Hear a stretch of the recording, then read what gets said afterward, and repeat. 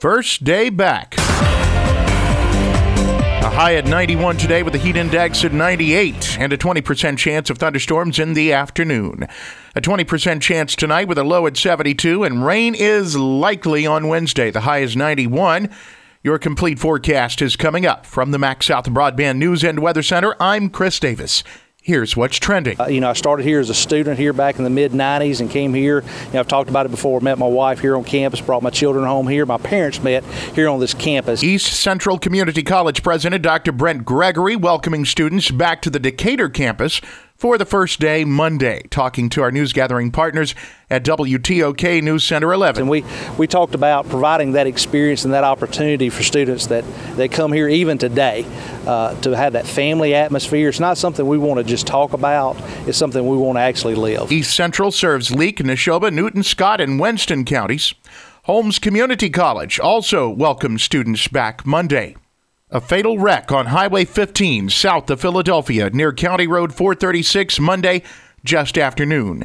At least 2 vehicles were involved and several people were hurt. 1 person died.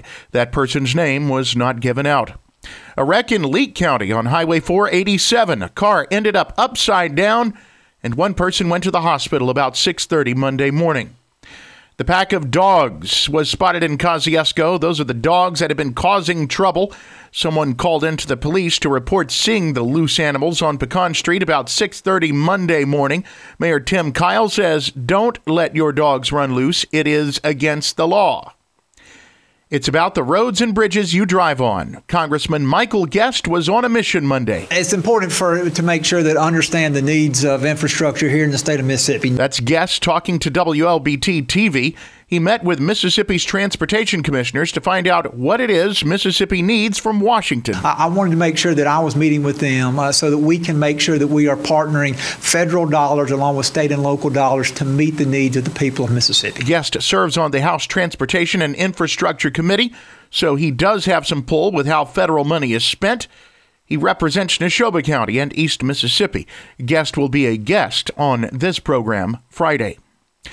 Coronavirus cases, 7,839 for the weekend. 52 Mississippians reported dead from the virus over the past 3 days, including 1 person from Attala County and 1 person from Scott County.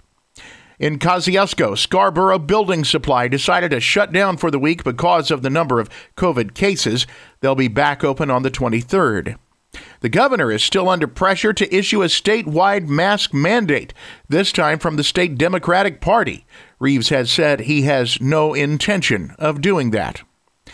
The football broadcast schedule is up at Kicks96news.com, Cruisin98news.com, and BreezyNews.com. In the MaxSouth Broadband News and Weather Center, I'm Chris Davis.